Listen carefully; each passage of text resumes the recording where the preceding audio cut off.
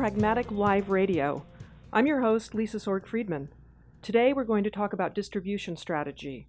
With us is Paul Young, a pragmatic marketing instructor with more than 15 years of experience in leadership roles, helping companies become more market-driven. Welcome, Paul. Thanks, I'm glad to be here. Let's start with what we mean when we say distribution strategy, because at Pragmatic Marketing, our definition is different from what people think of when they hear that term. Great. So usually when you go to somebody and you ask them to talk about their distribution strategy, most people jump straight to the question of how am I going to sell my product? Am I going to sell it direct with my own sales force or my own website? Am I going to sell it indirect, perhaps via a channel or a partner? And sales is a big part of distribution strategy, but the way we talk about distribution strategy here at Pragmatic Marketing is a little bit different. We believe that the selling component is just one piece of a much bigger question. And so we couch distribution strategy around the answer to three very important and equally important questions, which is how does your market prefer to purchase your product? How do they prefer to receive your product? And how do they prefer to use your product? So it really refers to three things. How do they prefer to receive, use, and buy? And so when you talk about and think about distribution strategy that way, it goes from what we call inside out, which is all about you. If you're just talking about how you're going to sell your product, it's pretty much all about you. It's not about your market and what their preferences are. But when you talk about how does your market prefer to receive and buy and use your product, then it becomes more outside in. What does your market prefer? Would they prefer that they, go to your website and buy? Would they prefer that it's a more hands-on experience where a salesperson talks to them and gives them that warm fuzzy?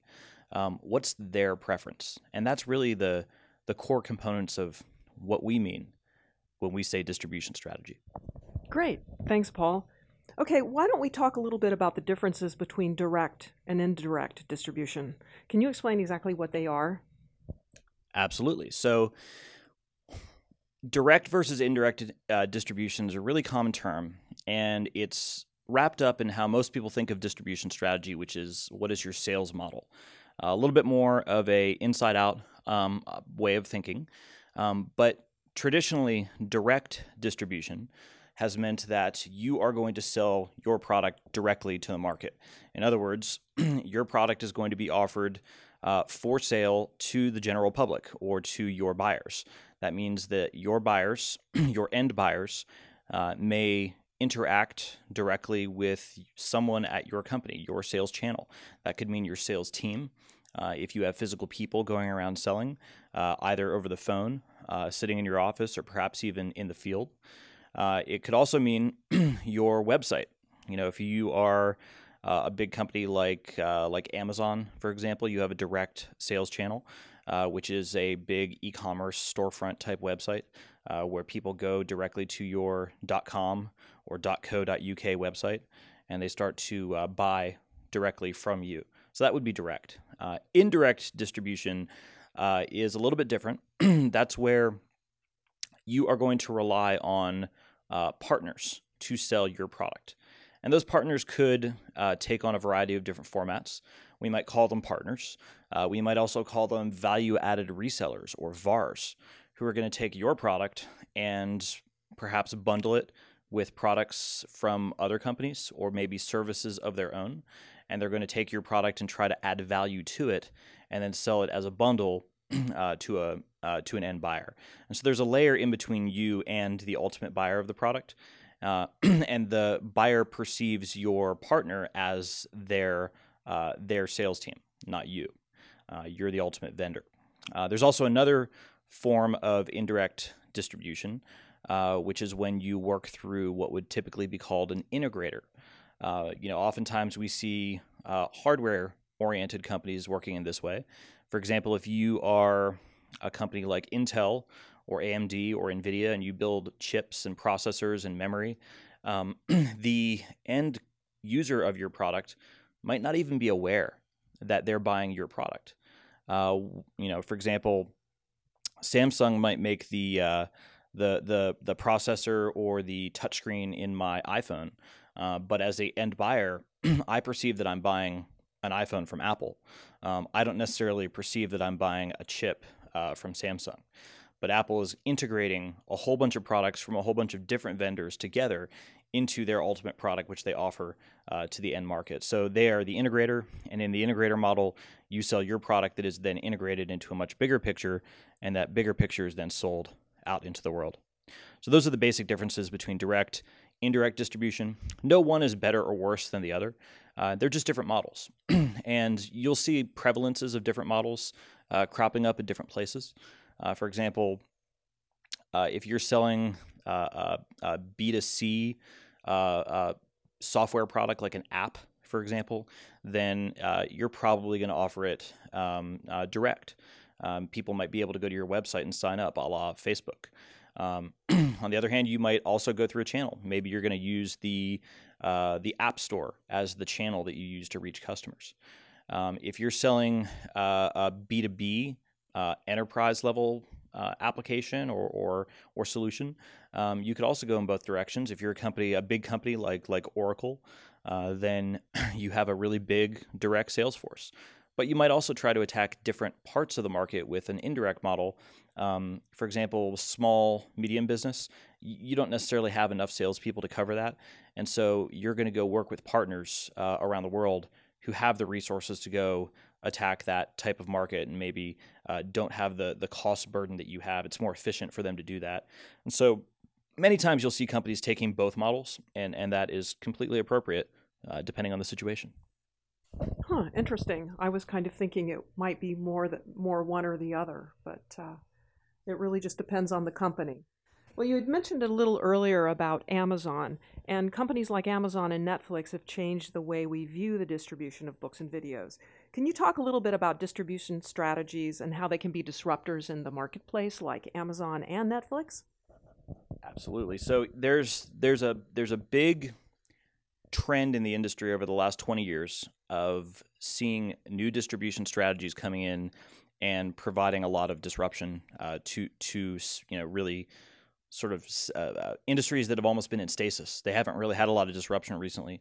And so you hear about companies that are driving disruption. Oftentimes they're not driving disruption through innovation in the product or feature set, but they're actually driving innovation in how that product is making its way to the market, how their users prefer to receive or use the product or purchase it, making those types of things more efficient.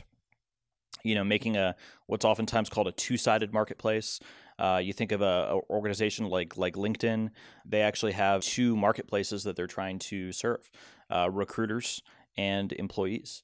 And by being in the middle between the two, they can actually disrupt the traditional recruiting process by more efficiently connecting what recruiters want with what employees want, which is a better job. You see the same thing with eBay, also a two-sided marketplace, connecting buyers with users. But with regard to disruption that you've seen recently, the obvious candidate is new distribution strategies via the internet. And you take software as a really strong example of this. Software in the 90s was largely what you could consider premise-based software, meaning that if you wanted to set up an ERP system or a CRM system at your office, that would entail going to your IT team, buying a server, setting it up in your network, having somebody from your software vendor install it on that server, or maybe they bring their own. And then you use your internal network to service your end users inside of the company. And that worked really well for a long time, but companies started to come up with more efficient distribution strategies that allowed them to connect more easily and quickly with end users and buyers, which was basically taking those same capabilities and just making them internet enabled. And so we started to see that very early as it transitioned to what is now known today as cloud-based software, but it wasn't always that way, and the words have changed. It started off with, what's called an ASP model, application service provider, then an MSP, managed service provider. Then finally we got to SaaS, software as a service. Now we just generically, in many cases, use the word cloud. And you hear this term that, software is eating the world, which is just another way of saying basically that the distribution strategy for the same capabilities is starting to transition from mechanisms like hardware into new distribution strategies like, for example, software. Whereas before, you might have had to go to a company and buy a hardware appliance with your, feature set you wanted bundled into it and install that appliance on your network. Well, nowadays you can just go to somebody's website, put in your credit card, sign up, and within 5 minutes be using those same features. You see it with examples as broad as take something that's a super enterprise example like routing and switching. It used to be you had to go to a company like Cisco or Juniper and buy a frankly really expensive piece of hardware with custom designed ASICs and all sorts of other specialized processors and memory to do your routing and switching. And you can still do that if you have high performance needs. But now we've seen that a new delivery model of software defined routing and switching showing up, where you can take a piece of commodity hardware that you could buy at almost any store and start to install software capabilities that allow you to accomplish 80% of the same tasks. You might spend $50,000, $100,000 buying a custom piece of hardware. Feature set, largely the same. Distribution strategy, very different. And so that's an example of where the transition from hardware to software didn't really change the feature set. You still have to route your packet from one side of the network to the other. But the distribution strategy of how people are using that capability has shifted from hardware to software. The buying model of having to interact with a salesperson for months and issue RFPs and so on has transitioned to one where you can just go to a website and download an executable file and self-install it and be good to go. And so, that's really an example of disruption. You mentioned Netflix and other new distribution strategies like that. We actually use some of those examples when we teach, and so they're really poignant. For example, if you consider someone who has the problem of, I want to rent a video and watch it in my home tonight. There's a variety of different ways you could do that. You could stream it via a service like Netflix or Apple TV or even a Roku. You could also, if you prefer, still use Netflix or Netflix-like service like LoveFilm to order a DVD and have it shipped to your house via the mail or post, and it will show up at your house 2 or 3 days after you order it. And then you watch it and you send it back. Or you could go to a service like a Redbox, which, if you're not familiar with it, is like a kiosk that sits in front of places like gas stations and grocery stores, and swipe your credit card and for $1 a night, get that video and watch it there. In all three of those examples, you're watching the same movie. So the product hasn't changed. The features haven't changed. The capabilities of the product haven't changed. What has changed is the preference of the market in how they prefer to receive it, how they prefer to use it. Do they prefer to return it to the store? In the traditional Blockbuster, retail video rental store model, you drive to the store. You browse through their limited selection. You choose something, you take it back, you get charged a late fee if you're a few minutes late, and so on. And so what's really interesting about these new examples like Redbox and Netflix is that they essentially bankrupted the old model of driving to a retail store. And they didn't do it through innovation in the product. They did it through innovation in the distribution strategy. And that's why it's so important. And so, many of you listening to this podcast today may be thinking, well, that's a B2C example. That doesn't apply to my product. I'm B2B. And I'm telling you, it absolutely does. Think about if you are developing, a piece of software. How does your market prefer to receive and to use the next release that you're going to push out? If you're doing Agile, you might be pushing out releases every couple of weeks. What do they prefer? Would they prefer that they go to your website and download an executable file, which they then self-install? That's one option. Or would they prefer that someone from your professional services team shows up with a USB stick that has your upgrade on it and then installs it for them? That's another option. Or would you prefer that everything is handled in the cloud and the user doesn't ever touch anything? Because guess what? You could deliver the exact same features in all three of those models. And the only thing that differs is in what is the distribution strategy that your customers prefer. And so the reason it's so critical for you, the listener, to go figure this out for your product is that if you get this wrong and you build the perfect feature set with the wrong distribution strategy, then you will get blockbustered and you'll turn into the next Blockbuster. And we don't want you to do that. And so that's why it's so critical for you to understand what are the preferences of your market and match their preferences to the distribution strategy that you select. So that said, Paul, what steps can a company take to minimize being blindsided by a competitor who has a disruptive distribution strategy? Well, the first step is to recognize it, to know that you're starting to get disrupted. And the way that you're going to see that is by doing things like win-loss analysis, for example. We did a webinar as part of our Box of the Month initiative a few months ago. It's archived on the website. You can go watch it right now, where we talk about win-loss analysis. So if you don't know how to do that, I'd recommend that. But when you do that win-loss analysis, especially for losses, what you might start hearing is, hey, we didn't go with your company, we went with this other company. And you start to dig into why, and you realize it's because they preferred a different distribution strategy that maybe doesn't match your model. And you're also going to be figuring this out by doing research, proactive research in the field. We refer to this at Pragmatic Marketing as Nihito visits, getting out into the field and really understanding the preferences and needs and problems that exist in your market. And so you'll start to see it crop up there as well. But when you recognize that there's a new distribution strategy that's starting to crop up, how do you avoid getting disrupted? How do you avoid turning into the next Blockbuster? There's a couple of things that you could do.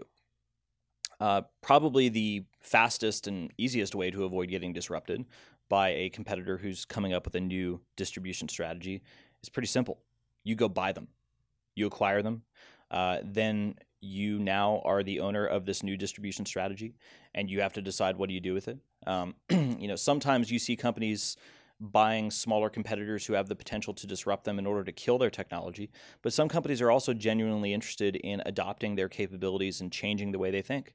I mentioned Cisco earlier. They do a lot of acquisitions. I actually was acquired into Cisco earlier in my career. And you will see that very often if a company is coming out with a new disruptive product, that Cisco will just simply go and buy them to make sure that they control that disruption. So that's another way to do it. You think of Amazon; they also did that. They went out and bought Zappos, which a lot of people would say, well, doesn't that match their existing distribution strategy? Well, maybe a little bit, but Zappos was really bringing a new model to online sales, which was historically thought of as pretty transactional, pretty cold. Now Amazon has one that is different. Zappos is all about making online sales warm, welcoming, high customer service, and so on. Had the high potential for disruption. They went and bought them. Blockbuster actually made a play to go after and buy Redbox early on. And then they decided ultimately to establish their own, a blue box. And so, you really have the buy, the build, and the partner options on the table here, and they should all be available to you. You can acquire somebody. That's one way. You can partner with somebody else who maybe is good at that new distribution strategy. Or you can try to build something yourself that adapts to that distribution strategy. That's probably the slowest and most riskiest option. But companies that make that shift, think about the way that they adapt. If you have the resources to go do that, it might be worth a shot. You'd much rather disrupt yourself and cannibalize your own business than have somebody else do it for you. One of the things that I use sometimes when I'm teaching to talk about this point is that Barnes & Noble didn't put up a competitive website to go and compete with Amazon until about 3 years after Amazon showed up. And one of their concerns was that if they put up their own website, they might cannibalize their in-store retail sales, which sounds kind of silly now in what's approaching 2016. But part of the reason that it sounds so silly is that most of you listening to this are going to say, well, wait a second, either you cannibalize your own business or you let a competitor do it for you. And they were so concerned with preserving a dying model of retail sales that they chose to let their competitor and their new distribution strategy disrupt them. And I would rather that if you find yourself in that situation, you disrupt yourself and you capture that business, than let somebody else do it to you. I just want to clarify for some of our listeners who may not be well-versed in pragmatic marketing terminology. The Nihito visit you referred to a little earlier is an acronym for nothing important happens in the office. And that is something that we are very, very strong on and emphasize, doing market visits to make sure you understand what your customers want. All right, so we've talked a little bit about distribution strategies and ways to minimize being blindsided by a competitor. But do you have any tips on ways to evaluate a distribution strategy and some of the pros and cons to consider before adding a different distribution channel? That's a good question. Usually, when you think about evaluating a distribution strategy, what we want you to think about is, if you were to tear your business down tomorrow and not look to the past and your historicals, but rather look into the future, and what does your market prefer? That's really the question you have to answer to evaluate, is a distribution strategy worth going after?